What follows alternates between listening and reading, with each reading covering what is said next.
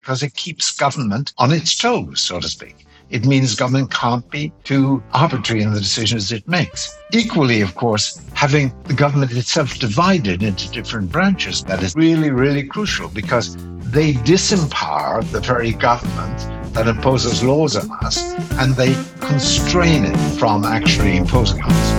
And now, The Good Fight with Yascha Mounk.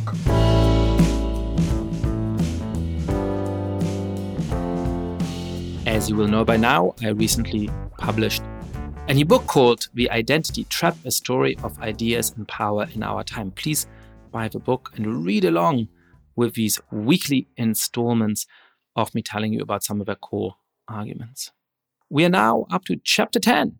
We are more than halfway through, I promise. And this chapter is about a subject that is close to my heart and will, I believe, be close to many of your hearts, and that is free speech. Free speech has historically been a value embraced by the left. Frederick Douglass rightly called it the dread of tyrants. And yet, the value has come to be coded as being conservative or right-wing in the United States over the course of the last decade. That, I think, is a profound mistake. Once you understand truly why we need to fight for preservation of free speech laws and more broadly a culture of free speech, I think you will see why it should be a value embraced and championed by the left. Now, there's many beautiful arguments for free speech that have historically been made. And the one that I love reading the most comes from John Stuart Mill On Liberty. In chapter 2, he talks about the fact that we need free speech in order to be able to pursue the truth. That does not mean that it's guaranteed to come about from a marketplace of ideas, but that at least the possibility of recognizing the truth is preserved when expressions of certain viewpoints are not snuffed out. He also talks beautifully about why we should tolerate even beliefs that turn out to be wrong, because we need genuine disagreement in order to hold our beliefs as living truths rather than dead dogmas. I think Mill is right on these points, and yet I worry that Mill and other traditional defenders of free speech emphasize too much the good things that can come from free speech and not enough the terrible things that happen when you cease to have free speech. And those are the things that I focus on in my chapter. Among other things, I argue that it is a strange mistake to believe that limitations on free speech somehow protect the most vulnerable in society. Virtually by definition, the people who will get to decide about what is kosher and what is verboten, what you can say and what you cannot say, are going to be powerful. Whether they are members of a government censorship bureau, whether they are the leaders of some tech company, or whether they are on some university speech committee. And particularly at a time of rising far-right populism, it is deeply and thoroughly naive to think that in some systematic way, the people who make decisions about censorship are always going to be on the side of the good and the noble.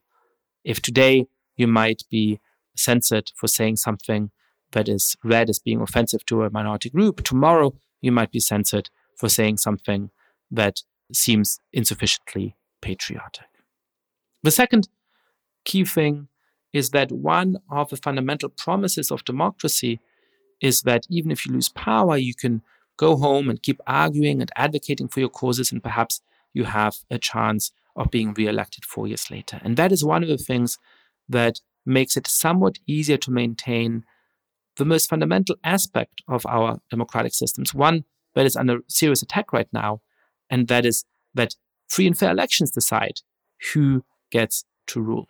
If you fear that leaving power is also going to make it harder for you to advocate for your points of view, you are less likely to accept this basic mechanism of democracy. So those are some of the reasons why we need to preserve free speech. But it's not enough to fight against some of the very restrictive hate speech laws and other things that have now been put on the books in many European countries. It is not enough to try and preserve the letter and the spirit of the First Amendment in the United States. We also need to build a culture of free speech, one that is threatened at a time when many people I have lunch with say to me in nearly casual terms, after making some anodyne remark, of course, I would never say this publicly. So, what does it take to build that culture of free speech? Well, first of all, some key institutions that particularly prize the pursuit of truth, that particularly prize intellectual discussion, should bind themselves by laws that emulate the First Amendment. And that is particularly true of universities. Secondly, we must break the power that private companies and corporations and actors now have over political speech. It is totally unacceptable that banks, for example, dissolve the accounts of their customers because of supposedly offensive speech in which they have engaged. My ability to have a bank account, to maintain a website, to take a train or use a plane must not be dependent on the views I expressed, and we should have clear regulation to ensure that. But finally, and perhaps most importantly, it is up to all of us to maintain a culture of genuine free speech on social media and in our private associations and environments. Freedom of association is, of course, a core liberal right. And you can stop being friends with somebody, you can stop inviting somebody to dinner because they say something you find offensive. Being criticized on social media is not a form of cancel culture. I've been criticized plenty. I have not so far been cancelled. But as Jonathan Rauch, a friend of his podcast, has pointed out in a really smart book on this subject, there are hallmarks of an unhealthy cancel culture that go beyond those forms of criticism. They include elements such as punitiveness, where pushback goes beyond critique to firing people, having deep social consequences, revoking honors retrospectively. They have to do with deplatforming, where because of a view you expressed at some point in some context, you are no longer able to express yourself in other contexts or on other topics. They include things like forms of organization, where you have these open letters and these pile-on effects to denounce in authoritative ways somebody for their views. And they include forms of secondary boycott, where you don't just try to deplatform a particular individual, you then try to make radioactive anybody who publicly associates with that individual. Now, these are hallmarks of cancel culture. Some forms of them might be justified in certain kind of contexts. But they are things that we should read as warning signs. When you're asked to participate in these kinds of sanctions, think very, very hard about them. And when you believe them to be wrong, when you believe them to be undermining a culture of genuine free speech, try to speak up against them. Free speech is a fundamentally progressive value, preserving the ability of a truly marginalized to express themselves. We must defend it in those terms.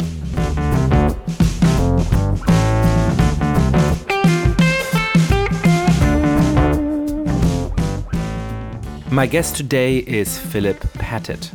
Philip, one of the most important living political philosophers, is the L.S. Rockefeller University Professor of Politics and Human Values at Princeton University, and the author, among other things, of Republicanism and, most recently, The State. One of Philip's core contribution is to think about the ways in which people, in order to be free, need to be safe from forms of domination.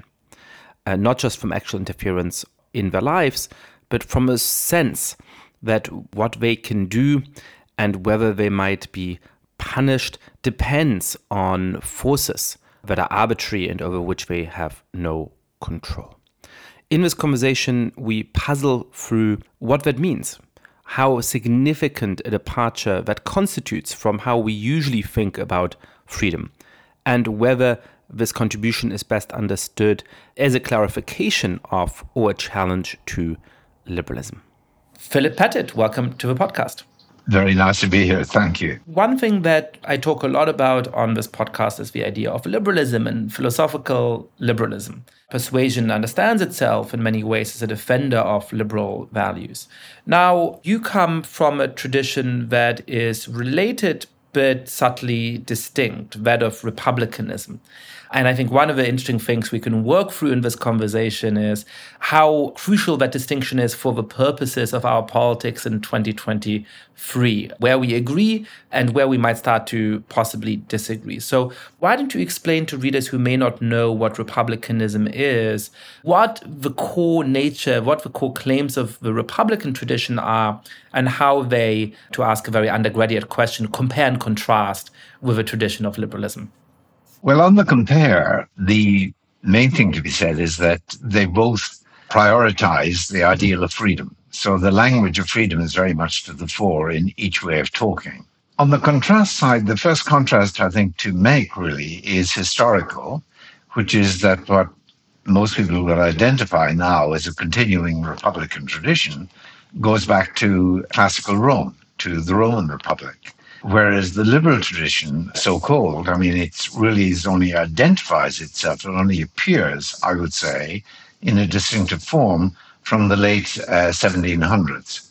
So that's the real point of contrast. So the contrast, though, in conceptual terms, is mainly a contrast in their way of understanding freedom. The way of understanding freedom that the Romans had very much, although, of course, it's underwent development and in its interpretation, its application and so on, but the way that they understood it was that in order to be free, you basically had to be free of a boss, so to speak. It was just having a boss, having a master, having a dominus, in the Latin phrase, that made you unfree. And they made this, so to speak, visible or salient by a particular image, which was the slave whose master is very kindly, gentle, gives the slave more or less carte blanche, is very gullible anyhow, that the slave can run rings around the master.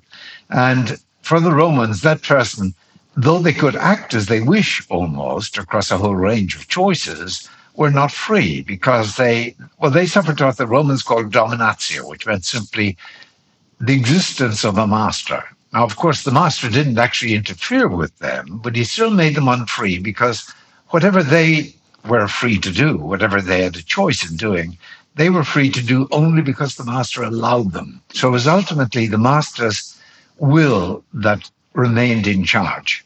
And that's a very important idea in this long Republican tradition, which begins in Rome, as I say, but it continues through, for example, the northern Italian cities of the high Middle Ages, the Renaissance cities, into the Dutch Republic, the Polish Republic, the English Republic of the 17th century, and of course the American Republic in particular, and Revolution, War of Independence of the 18th century, as well as in the French. In these traditions, they identify freedom very much with not being subject to the will of another, even another who is a gentle master. So, for example, the Americans, one of the great sort of complaints in the 1760s that you find is that while the British Parliament, and they focused on the British Parliament as the master, while the British Parliament has actually lifted the Stamp Act and in that way proved itself kindly, in an associated act, they declared that they had the right to introduce that sort of taxation as they wished, the right and the authority. So as a way of asserting we are the boss, even though we're in this instance proving to be a kindly boss or a kindly master. In the rival classical Republican tradition, and nowadays I think we'd say neo-Republican or maybe libertarian, in that classical Republican tradition, the idea was to be free meant simply you weren't actually interfered with. That made it easier, in a way, to be free, because you could be free then and yet have a master who could interfere if they wished in the life of the person. That did not make you unfree. And of course, that suited the purposes of lots of people in that period because it enabled them to say, for example, that no matter how harsh a factory owner was, for example, a manager dealing with his or her workers with their workers, even though they had the power of throwing their weight around, insofar as they didn't actually throw their weight around, those workers were perfectly free. Someone like Jefferson recoiled from that idea, didn't even want industry in North America because he thought the factory regime inevitably put workers under the will of the employer, who could throw his weight around, so to speak, without danger of the workers moving or going away, because there wasn't anywhere else much to go away to that was at least acceptable. Let me puzzle through this. I find this really interesting, and I thought a lot about these themes when I was an undergraduate and an early graduate student. I think clearly the social and political ideal of not suffering domination is a very important and attractive one.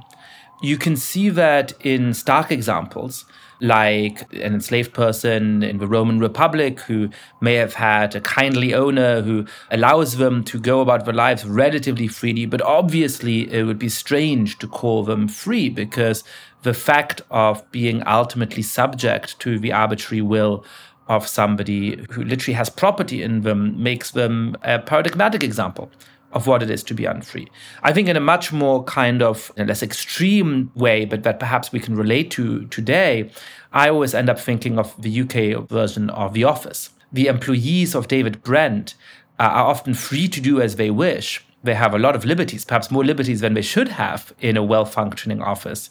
But because they are subject to the arbitrary whim of a narcissistic boss, they chafe under this real sense and feeling of domination. And I think that gives a good sense of what the social concern is here. I guess there's then two questions, right?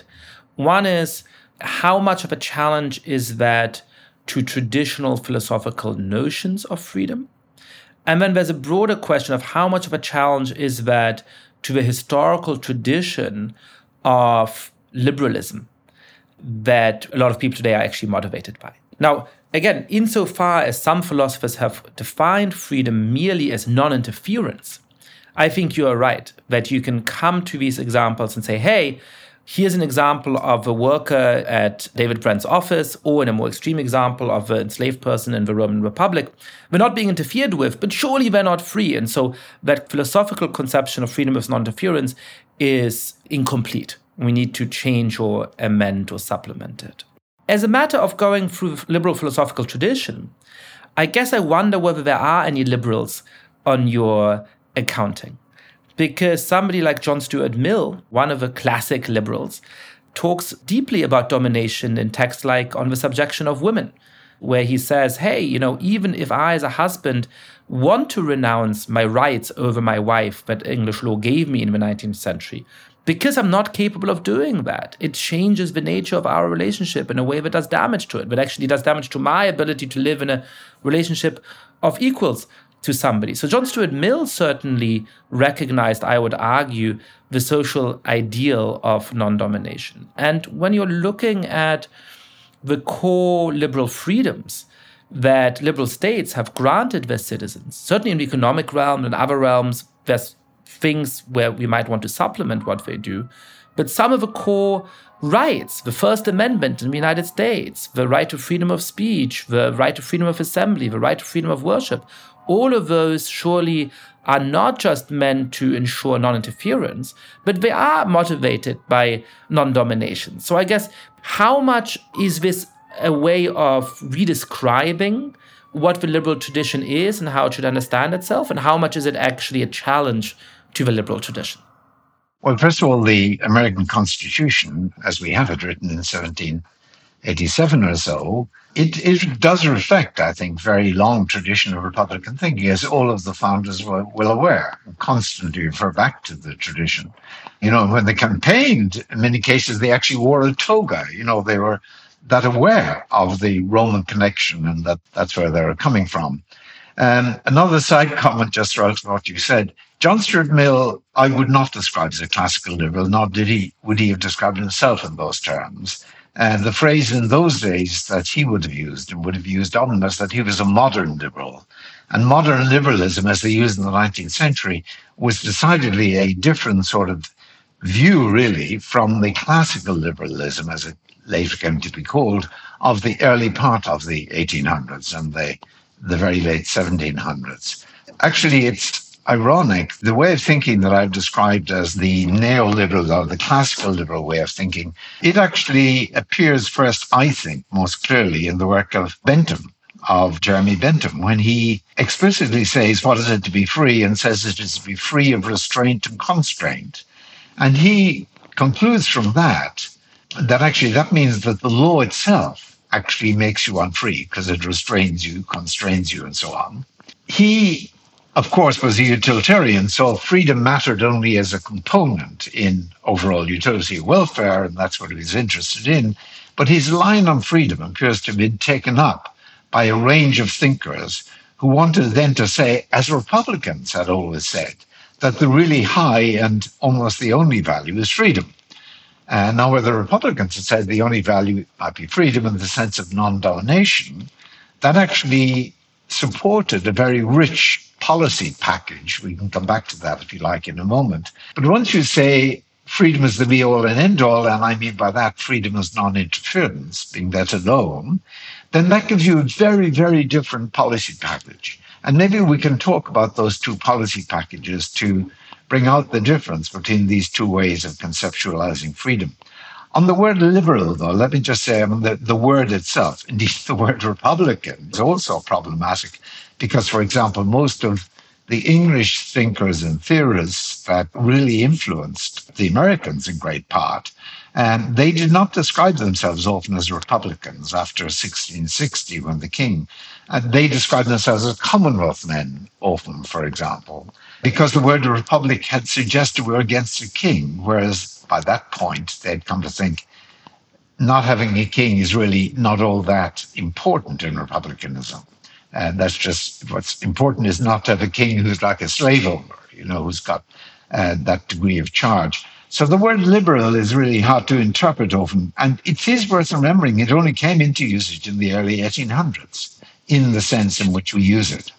That is a frustration I often have, in part just because in everyday political language today, the word liberal means such different things. It's a trivial but an important point. When I went around for a good number of years after 2015, 2016, warning about the threat that populists pose to liberal democracy, no matter how often you emphasize to an American audience that the way that I'm using liberal is not coterminous with left wing, the reaction from conservative listeners and television viewers and readers who I wanted to reach, who I wanted to avert of the danger of somebody like Donald Trump would be, well, we don't want liberal democracy, we're conservatives. You go to France and suddenly the valence of liberal is the opposite, right? They say, we don't want liberal because that means being laissez-faire on the economy.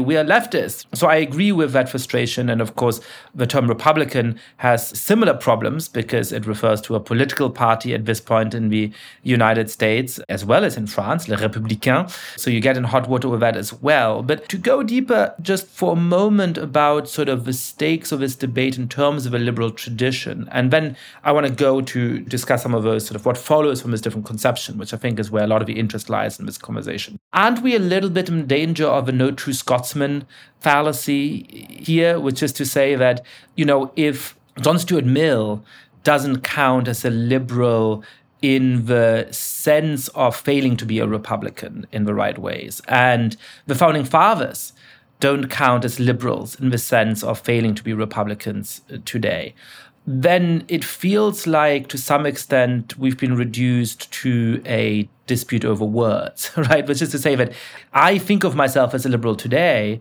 because I think that for all of its flaws, the United States Constitution and the Bill of Rights and those founding documents help to point the way towards a better society, which we have in part realized and which we have to do more work to realize more fully, right? I think of myself as a liberal because John Stuart Mill, in his writings on freedom of speech and on liberty, but also on things like the subjection of women, has given us a lot of understanding of what the social ideal of equality would look like in a free, diverse society. Now, if you convince me that they're not really liberals, but rather Republicans, I guess perhaps I'm willing to concede the point, but it doesn't actually move me from my political position. So in the liberal tradition, as I might sketch it, that runs through people like the Founding Fathers and like John Stuart Mill, is there something that's missing that Republicans can add to it? Or sort of what is the shortcoming other than perhaps in terms of the word we use for ourselves, in a liberal tradition that sees itself as being rooted in people like Alexander Hamilton and John Stuart Mill? The words are certainly a bit of a problem. That's why, in a way, I was trying to talk about two different policy packages, directions you would be taken. I should say that there's a recent book by Daniel Lehman on Locke, and there's a book by an ex-student of my own, John DiIulio, on Mill. And both of these books argue that, look, these thinkers are essentially in what people sometimes speak nowadays of the neo-Republican or civic Republican tradition, the tradition that I, for example, certainly identify with. Maybe we should just put aside those arguments. I mean, the tradition I hail or think very well of is certainly embodied in the American founders and is embodied to a great extent in Locke and in Mill. But of course, a figure like Mill, for example, he has much more to him than what traditional Republicans had. What he does really is take the notion of freedom, I would say, as non-domination, as it often is, for example, in the subordination of women and in various other works, as John DiIulio shows. But he also had a strong commitment to sort of romantic individualism. Now, that is a different strand of thinking from what had been there in those earlier thinkers. So these are very original figures, and there isn't a particular set of ideas that you can find in all of them exhaustive of what they said. They obviously aren't. So I didn't tell you that. So I think that was clarifying, but let's go away from the historical debate over which term to use and where to locate whom and say, all right, so if you think of freedom today, as I think many people do, as non-interferent. Like you are free when there isn't somebody telling you what to do. You are free as long as the state isn't passing certain laws and regulations that constrain your freedom of action. That is one way of thinking about freedom, that you label freedom as non-interference. What is it that gets wrong? And how is it that leads us astray in terms of what you're calling these packages of policy? How can we capture more of what it actually takes for us to be meaningfully free? And how can we hopefully find social and political policies that are going to create a better country, a better world, if we embrace the idea that freedom involves non-domination, not just non-interference? Good. Well, let's say take two areas of packages of policy, so to speak. One is you might call the area of the social area, the other the democratic or political area. Now, suppose in the social area, you're wondering about what are the constraints that should be laid on people and how they treat one another, or laid on private bodies like corporations and how they are churches or whatever, and how they should treat individuals. Now, if you think of freedom as non-interference, the tendency is to think, well, so far as possible, we should let things rip. In other words, we should let people just choose as they wish. Now, of course, immediately we realize, well, of course, people can do harm to one another, so we need to constrain by a harm principle. They can do as they wish, so long as they're not harming others. But then there are further sorts of actions, like actions that have side effects that harm others, maybe with constraints on those as well. And that's all fine, and that's certainly within this policy package. But for example, when it comes to issues like that of social security, or, should people be helped in order to educate their children, in order to be medically insured, in order to be judicially insured, of having representation if they have to go before the courts or whatever. And it's not clear why on this particular ideal there should be that sort of, let's call it, security legislation that enables people to deal with these disadvantages they suffer. And in the, let's call it neoliberal, in this neoliberal package, you're allowed, so to speak, to go beyond the ideal of letting things rip, only in order to guard against, so to speak, public disruption, public disorder, people actually dying or whatever. But it's an emergency type of backup legislation that you want on that front. Now, if you think on the contrary, that freedom really requires non-domination, that is to say, security against others. A first question, of course, is how much security should we get against others? And I've always said, and I argue that this is in line with the tradition, that you have enough security against others insofar as each is enabled to look others in the eye without reason for fear or deference. That's a sort of rough and ready test. But now, in order for people to be able to live in that sort of equality and be secured as others are secured under the law against private, so to speak, domination, they're going to have access to educational resources, of course, and emergency resources, else they're basically dependent on the will of philanthropy or whatever it might be. So you're going to have a state that enables people to enjoy that status of being able to look others in the eye without fear or difference. And that means you have to have, for example, unemployment assurance against failure of employment. You've got to have, I think, quite strict laws governing the employment relationship, which is a relationship where there's a certain asymmetry of power. And, lots of labor law nowadays is actually being guided by the neo-Republican ideal of non-domination. There's quite a bit of writing on that. For example, the right to fire at will, which a lot of American employers enjoy, I would say that gives the employer such an asymmetry of power over the employee, who's always going to be unwilling to be fired. Transaction costs are huge. You've got to find another job. It's a bad mark on your record and so on.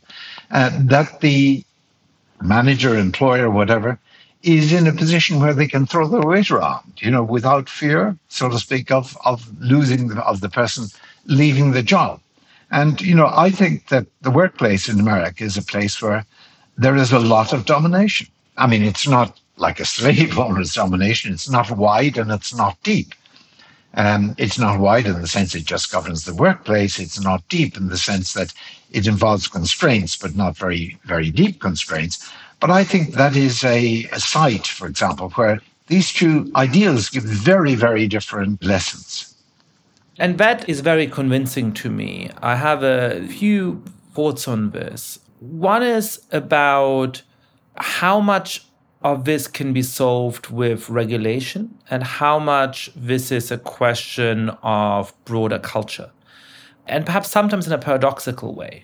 Get autobiographical for a moment. I grew up in Germany and went to school there and then came to university in Cambridge in England, where I studied history with some of the people who inspired this work, people like Quentin Skinner, who uncovered in the mode of an intellectual historian some of these ideas that you've advanced in a more analytical and philosophical mode. And one of the things I loved about being at Cambridge is that my teachers there taught me to look them in the eye and contest what they were saying. After going to school in an environment where my high school teachers were mostly displeased if I disagreed with them or something or wanted to quibble with something they said, I remember in the first week of term having a one-on-one supervision and my supervisor saying, well, Yasha, you've summarized these readings I gave you well, and that's all great, but what's your opinion? What do you think? And that to me was striking. Nobody had encouraged me to do that in my education. But oddly, if you analyzed the rules and regulations of Trinity College, Cambridge, it was an incredibly hierarchical place. The fellows of the college sat at high table. They were sitting raised above the students in a separate area of a dining hall when they were having lunch and dinner. There was beautiful lawns in the middle of these medieval courtyards.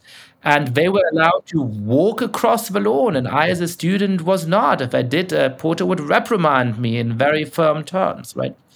Now, one thing I did during college was to do a lot of theater. I thought I wanted to be a theater director, and I went back to Germany and worked in a professional theater for a year as an assistant director. And I thought this was going to be my career. The deal was that you do that for 2 years, then you get a production of your own, and if that goes well, your career is sort of launched.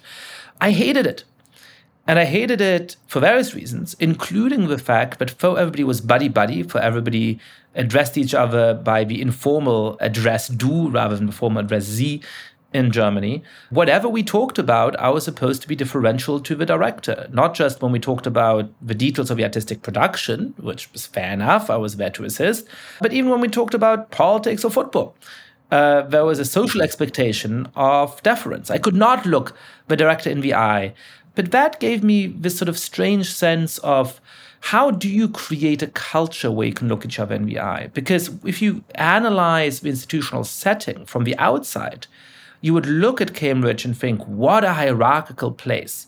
And yet it did give me that freedom that I could sit across these very accomplished academics as an 18-year-old and say, I disagree with you, I think this. They were making me do that. They were encouraging me to do that. Whereas in the setting in the theater in Germany, where we were all sort of sitting around having beers and pretending to be friends, I felt that I had to hold back. That if I disagreed with my boss about his analysis of a sports game yesterday, that would not go well for me. Well, let me talk about the first point you made about culture and regulation. I think culture is deeply important in a case like this, but I think that law and culture, support one another. So, for example, in the employment area, I think it's very important that there are appropriate laws. For example, that there isn't a right to fire without cause, that you at least have some sort of procedure laid down, that an employer, at least with an employee who's been there for a certain time, has to go through in order to establish that it's okay to let this worker go. And that need not be absolutely horrifically difficult or anything, but it's just that it puts in that sort of block. Equally, I think there should be laws that, at least in many areas, do not impose a no-compete clause. In lots of areas of employment in North America now, as you're aware, lots of employment clauses say basically if you leave voluntarily, you can't work in the same industry for a certain amount of time. That's extremely restrictive, and it disempowers the worker. Or an abridgment clause, arbitration clause, as many employment contracts have now too, which requires that if there's a dispute between the employer and the employee, it should go to arbitration, not to a court. That effectively blocks the possibility of class action against the employer. There are all sorts of laws like that need changing, I think. One quick clarification on that. I'm trying to map that back on for the listener to the terms of non-interference and non-domination. It seems to me that some of those laws you could oppose on grounds of non-interference as well, right? I mean, when you have a non-compete clause, what that means is I quit my job at McDonald's. I want to go work at Burger King. And some of these non-compete clauses in the United States now, I agree with your strong opposition to them, don't just cover highly specialized professional workers with insider knowledge. They cover those kind of fast food workers, right? That is clearly wrong. But that is a form of interference, right? It is the state telling you, I'm going to uphold this contract that means you can't go and work for Burger King. So it's a form of interference. So you could have an argument against this on grounds of interference. Is the worry that even if you can get there on non-interference grounds, it's not expressing the full extent of what's wrong with this? That really the harm, the wrong-making feature of a non-compete clause is not just that the state is going to stop you from working for Burger King. It's that it allows McDonald's to dominate you while you work at McDonald's. Perhaps you prefer to work at McDonald's, but if there was no non-compete clause, you would be able to look your employer in the eye in a different way from the situation where you can't go across the road to Burger King to work there, and so you have to be more submissive in how you deal with your boss at McDonald's. Okay, so let me take that question about whether the non-interference ideal would equally oppose, so to speak, that sort of possibility on an employer's part of introducing a no-compete clause. It raises another issue which is slightly orthogonal, but still bound up with the division we've been talking about. In the neoliberal tradition, as I think we should call it, probably neoliberal rather than liberal, in the neoliberal tradition, the view is that if you've entered a contract and signed up to a contract, then that means that anything that happens under the terms of the contract is okay, because you have signed up to it. You, so to speak, have indicated it's by your will that whatever happens under the contract happens under the contract. Okay, in the other Republican tradition, there's a very different view of contract, which is that contracts can be a contract to enter a relationship within which there is domination or power. And in that tradition, you'd be very critical of a contract and that enabled one person in the contract to have this sort of dominating power over another. So that the ideal of freedom is non-domination. Now, I'm missing some premises here, but it's pretty clear the idea, I think. In that tradition, the idea of just sort of saying, well, the contract sanctifies all, even though it was done last year or 5 years ago or whatever, that's simply not acceptable. You've got to have a relationship within which there is not domination. That's the big difference there. And it turns on this issue about how far contract releases, so to speak, the person who's given power to exercise that power just as they wish. But if I can just return to the culture law thing that you mentioned, I think it's important that the laws are introduced of this kind that deny these powers or at least restrict these powers on the lawyer's part. But equally, it's very important that the culture among the workers should be that of standing together, for example, insofar as they have a common cause, as they often have in many of these cases, and that they're enabled to act as a group, usually against a much more powerful employer, often a corporate employer. And the right of unionization is absolutely, it seems to me, sacrosanct to that extent, to organize. And, we've seen that decline massively in the United States, and there's a very strict correlation worldwide between the decline in unionization and the decline in the wages of those who otherwise would be unionized. But unions bring with them a culture, and that, in traditional terms, was a very powerful culture in the United States in the late 19th century, a culture of opposition and so on. And their catch-cry was freedom, because they felt that they were wage slaves. That was, by the way, a Republican phrase used by Jefferson at one point, which was taken over later by European socialists. But the idea of the wage slave was someone who had signed up to a contract under which the employer had this. Anyhow, we were talking about this social bunch of policies, and I was illustrating the difference of the ideals in the employment case. There are other examples too, but I can't resist commenting on Cambridge, if you'll allow me that, because I also spent some time there as a postdoctoral research fellow at Trinity Hall. I do agree that the high table, which is, of course, centuries old, the tradition of the high table, replicated in different settings, of course, not just colleges, and the low table has that sort of symbolism of power, so to speak, and the right to walk on the grass, is equally the same symbolism. Myself, I think it doesn't carry with it the sort of power that might dominate, so to speak. Now, onto deference. I think what's really important is that people don't have to defer to one another out of fear of the power of the other person in their lives. Of course, people defer, maybe out of respect or admiration, or maybe out of a feeling of this person could do me great good, And obviously law and no social structure can put that aside. So it's deference on the grounds of the fear of the other. I remember one debate I was involved in with someone who was defending Chinese meritocracy. And at the end of the debate, he said, Phil, what you don't understand, and these people all understand, is that we like kowtowing in China. We do it out of admiration and love of the elderly and so on. All for that, of course, I'm old enough now to get it. But as I said in response then, it seems to be clearly right. It's fine kowtowing, provided you're not forced to kowtow, provided there isn't a relationship that means that is the stamp on your relationship with this person.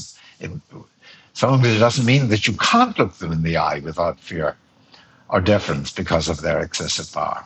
I think the relationship between institutional power and rules and culture is complicated. They have to both work in the right way to create an absence of domination. But the way they do that might be intricate. When I look back at Cambridge, I wonder whether these external shows of hierarchy are part of what allowed my supervisor to have the self-confidence to say, go challenge me, go push back against what I say, because if you annoy me too much and I need to rediscover my amour propre, I can just walk across the lawn and let you stand on the side of it. So there's a kind of weird paradoxical relationship here. But then there was important institutional elements that actually encourage students to be less afraid to speak up. One of those that I find striking is that your exams in Cambridge were marked anonymously by somebody who didn't know who you were and who you likely had never met. Whereas, of course, in American colleges, it is usually the person teaching your class who is also grading your paper. And I think that is an underappreciated element of domination in American undergraduate education or graduate education, where, of course, also you need to win the favor of your dissertation advisor in terms of what they say in their references, which will determine whether you get an academic job or not. And I think the clearest element of this institutionally in American academia is the tenure process, which is one of the reasons why, all things considered on grounds of academic freedom, we probably need a tenure system, but it also cows people for a very long part of their academic career. And the most obvious case of people in these institutions not being able to look each other in the eye is an untenured assistant or associate professor dealing with a senior faculty member. And that's interesting, particularly in departments that prize themselves in equality, but have this very strong form of domination in their midst. I agree. I think there are those powers which are in academia in America, for example, that might well be moderated. And there are ways in which they might be moderated. When I came to America to teach in my earlier years there, I always reminded students that if you ever feel I've dealt unfairly, we'll refer this to an independent examiner, because I was shocked at the fact that I had the power, so to speak, of. I wonder about one other thing, because I do think that talking and thinking about domination is a very fruitful way of recasting some of the political conversations we had. In the book I just published, The Identity Trap, I talk in part about what it takes for us to maintain a culture of free speech.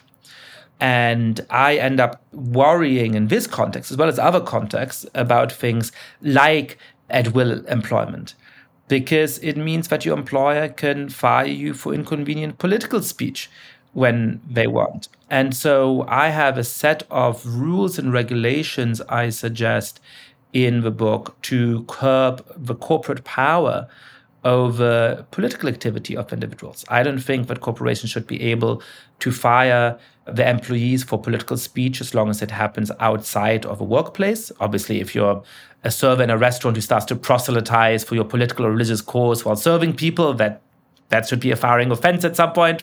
But if you're doing that in your private space, it shouldn't be. And I think that providers of key public services that might be private providers, but that provide services that most citizens need for key functions of their life, should not be allowed to sever their relationships with you on political grounds either. A bank should not be allowed to stop allowing you to have a bank account.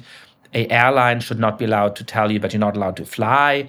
An internet payment processor should not be allowed to refuse doing business with you on the basis of your political views. And as I'm reflecting on this argument, I am thinking perhaps I should have reread some of your work just before writing the chapter, because the core concern here does in part seem to be domination. It seems to be not just that some people will be unfairly punished, but about the fact that in our social and political life in the last 10 years, people have often felt that there's arbitrary lines that get them into hot water.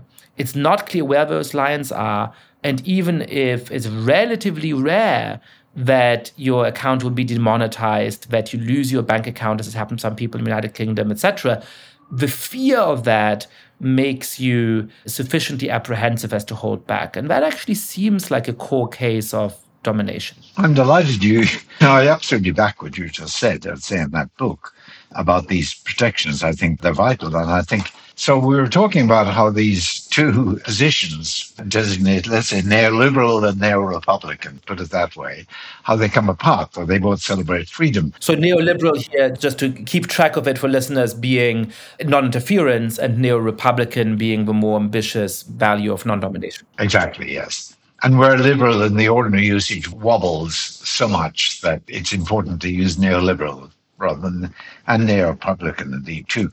Now, that illustrates the difference of policy in the social area, and it only illustrates it. There are loads of other areas of social policy, that is to say, the policy governing how people treat one another, how they're treated by corporations and so on, to illustrate that difference. But I mentioned when you challenged me earlier about not just talking about names, that a second, as where area of policies is the democratic or the political.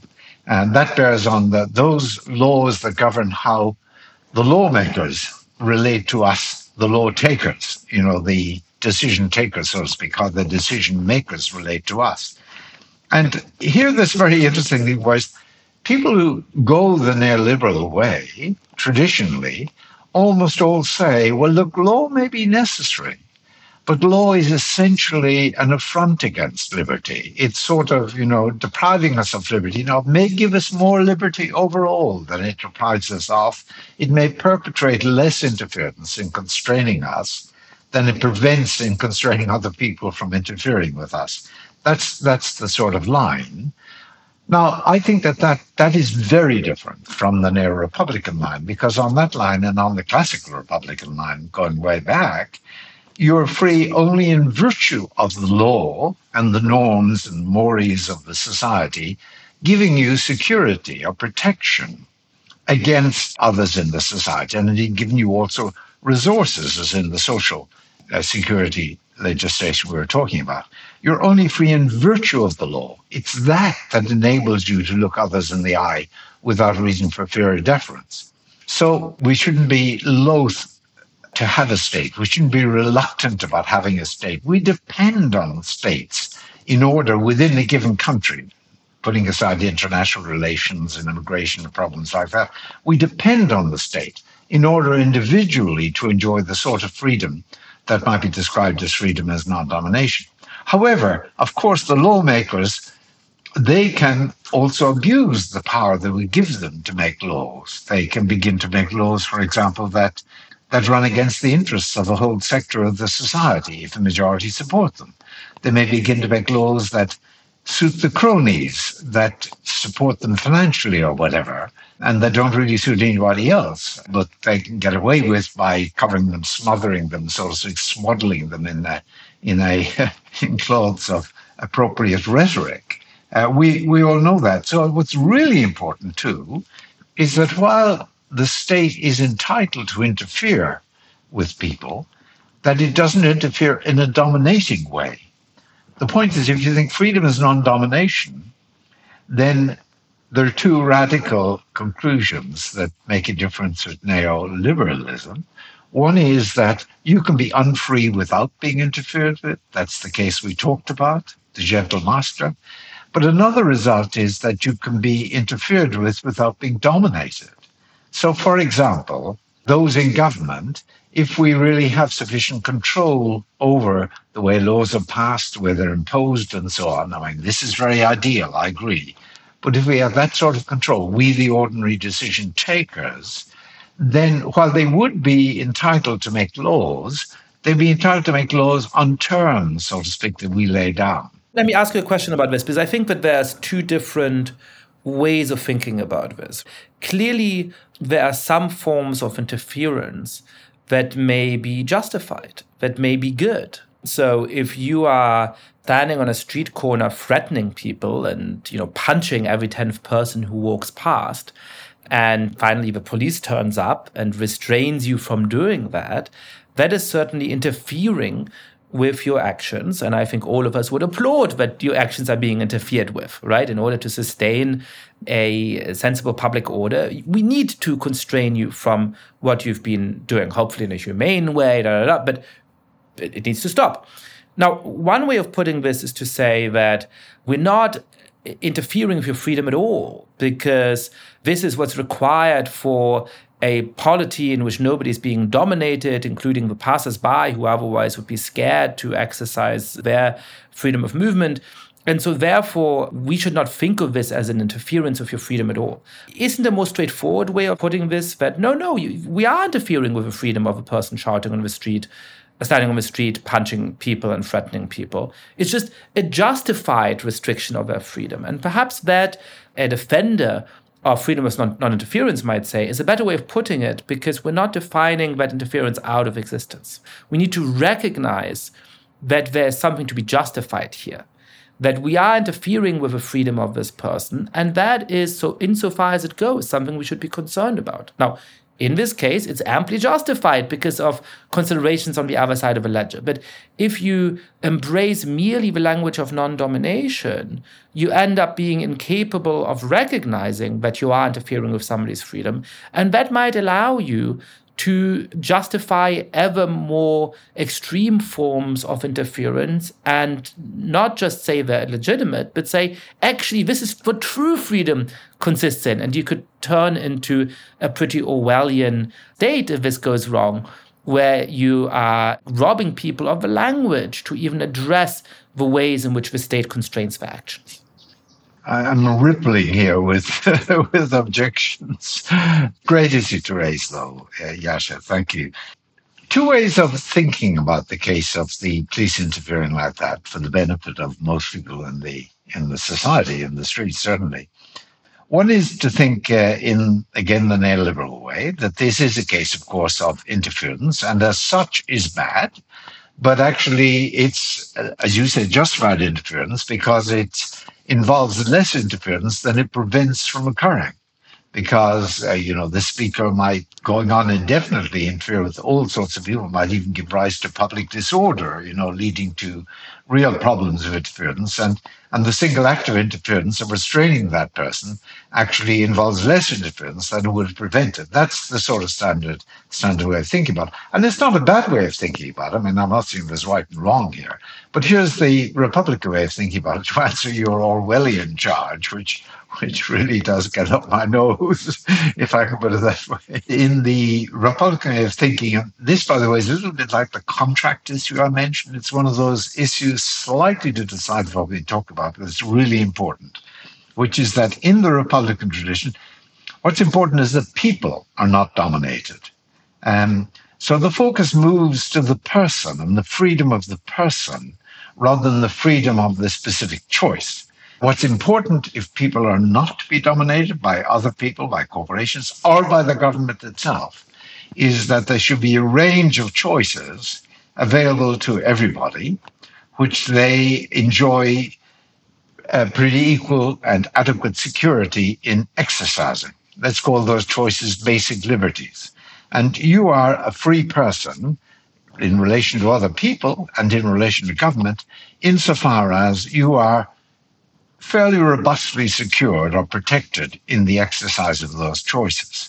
Now, of course, it's true that in setting up a regime under which people can enjoy that sort of non-domination in relation to one another, there have to be laws that interfere, as I said.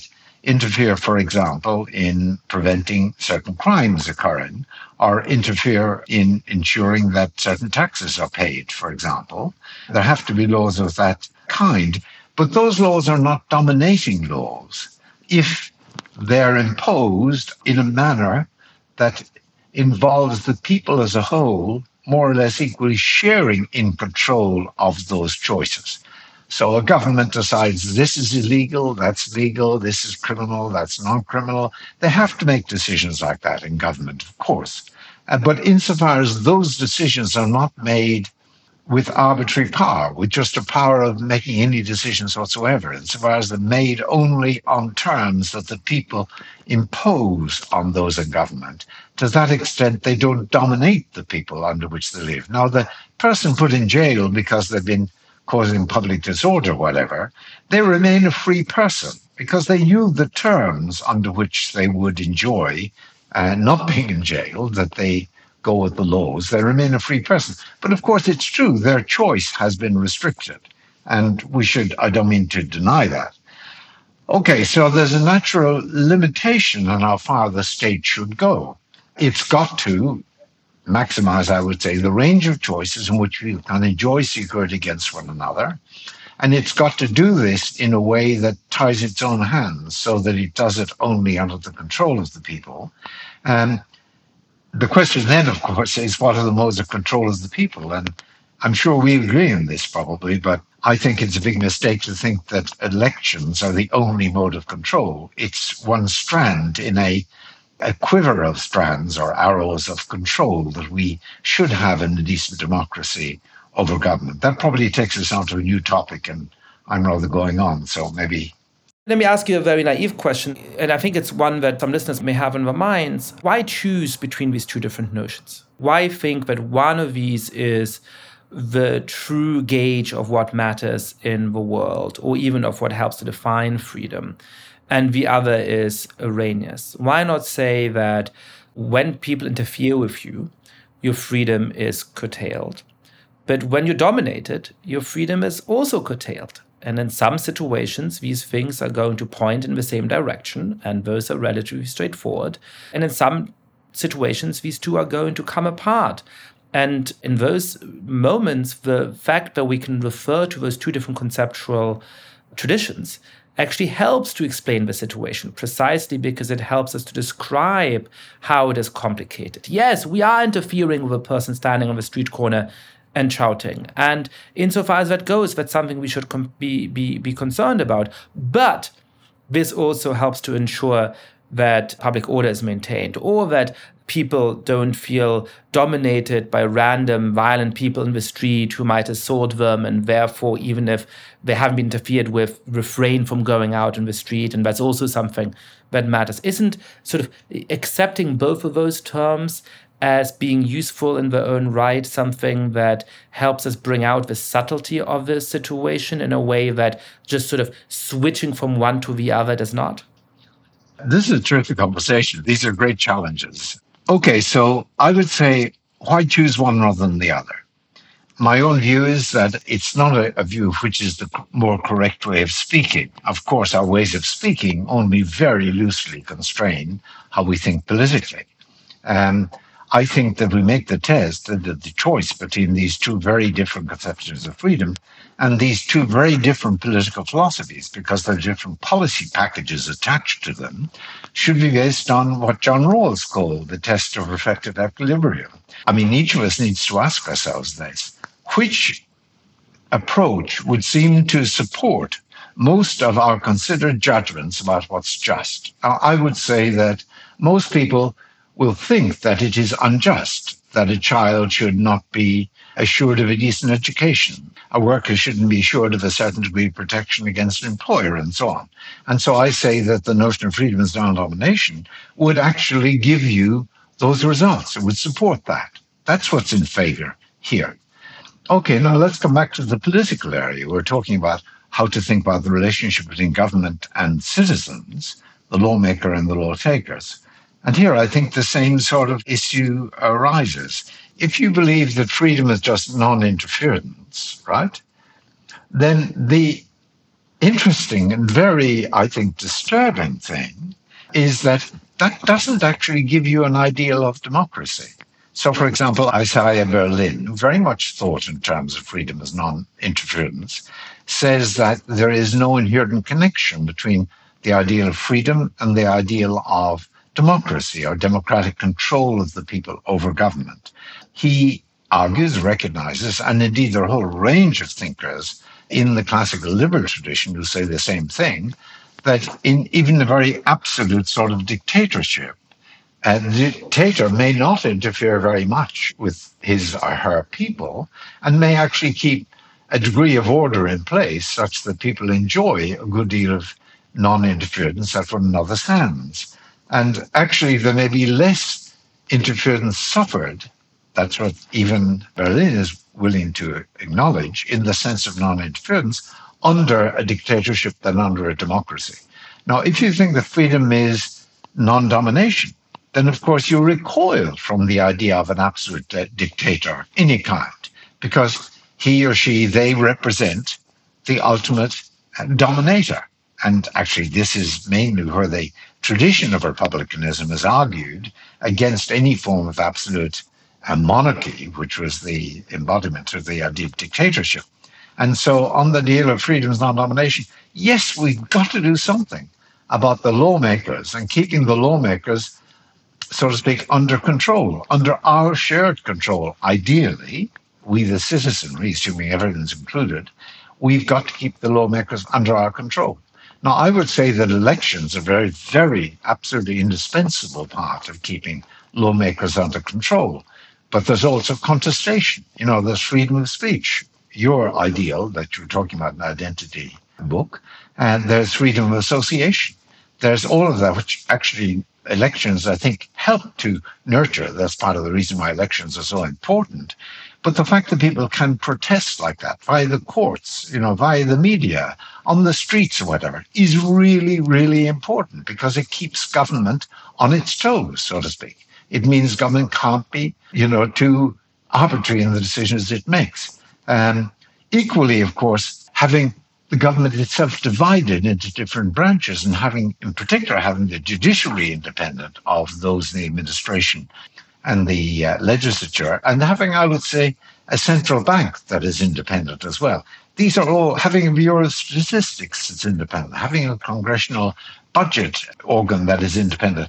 Those things are really, really crucial because they disempower the very government that imposes laws on us, and they constrain it from actually imposing on us. Constitutional rights do the same thing. Rule of law does the same thing.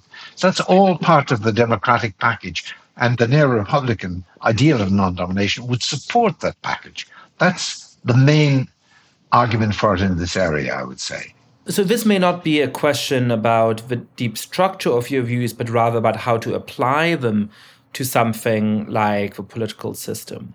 But it is clear to me how one way of recasting the need for checks and balances, the need for constraints on the power, even of elected prime ministers and presidents, is in terms of non-domination. That if courts think, if judges on the Supreme Court think that they're going to be fired or replaced, or that they're suddenly going to have 20 new colleagues if they rule against the president, then that may influence how they act in ways that are deeply damaging, that we need to empower actors within the state who are not the elected head of government or head of state to look them in the eye as equals and say, this is not within your authority, it's within my authority, in order to sustain those democratic governments over time. And I think that's a nice way of recasting some of the concerns that I and others have had for a long time about the rise of authoritarian populists.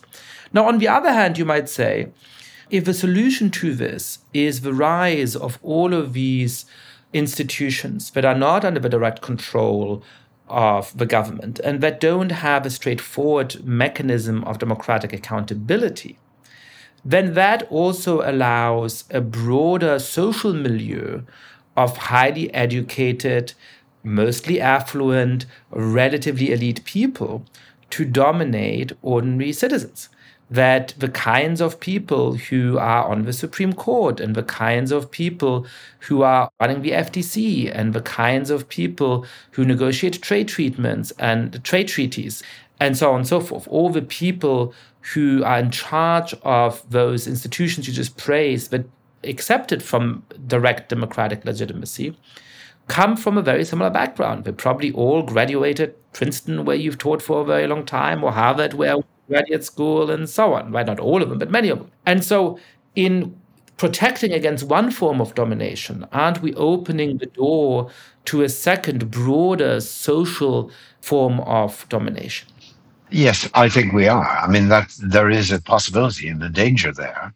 And there's therefore a reason why, thinking about democratic institutions, we need to extend our thinking to include the protections against that sort of elitism. Of course, there's elitism and there's cronyism, and they are quite different and need different ways of dealing with them in a way. I think there are a number of measures. I mean, one is, I think we should have more recourse to what people call citizens' assemblies, in which you get a statistically representative sample of the people together and persuade them, maybe 200, whatever, in the course of a year to think about a particular issue of legislation and to give advice on that. I mean, the Irish did that extremely well, if I can cite my own original home country, prior to recent referenda.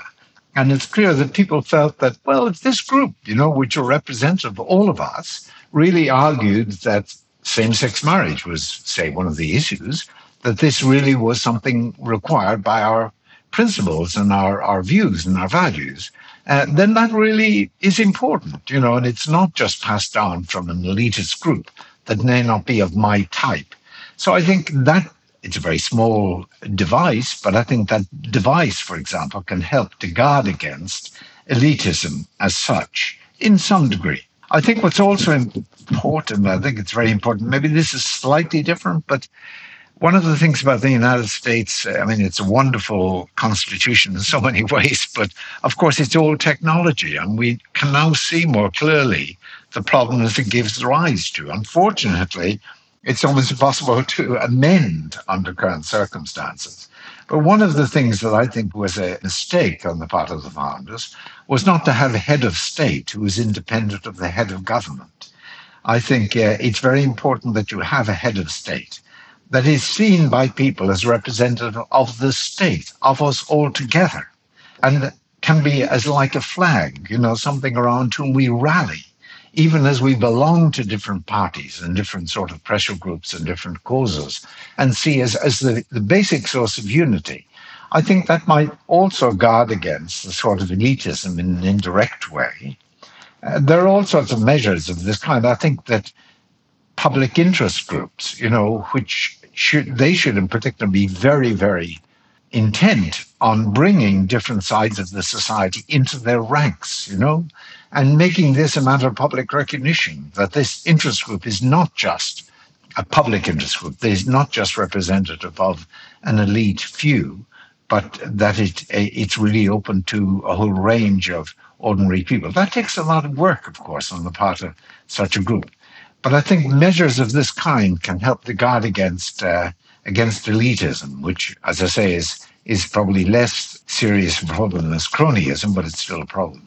I find the point about the separation of the head of government and the head of state to be very astute. I think Prime Minister's questions in Britain, which exists in different forms in some other jurisdictions as well, is a great example of this. You have to have some deference towards the king or the queen, but you don't owe the same deference to the Prime Minister because he's but the monarch's most humble servant. He is but the head of a government. He's not the representative of the state. And that, I think, can create a healthy political culture.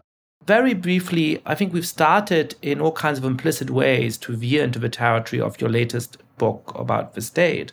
And you've been making the argument that we should think of laws, and I think more broadly as the state, as not just a constraint on liberty, but as one of the facilitating conditions of it, as what we need for it. How, very briefly, does your philosophical perspective reshape how we should think about the state? Oh dear, big question. I think that in my own thinking, and I think the same is true of lots of other political philosophers, we have given too little attention to the state. We focus a lot on social justice and democratic justice, the two areas of policy we've been talking about, for example. I mean, we in this tradition, but without taking account of the actual institution called the state that's going to have to be given, as it were, carriage of these policies.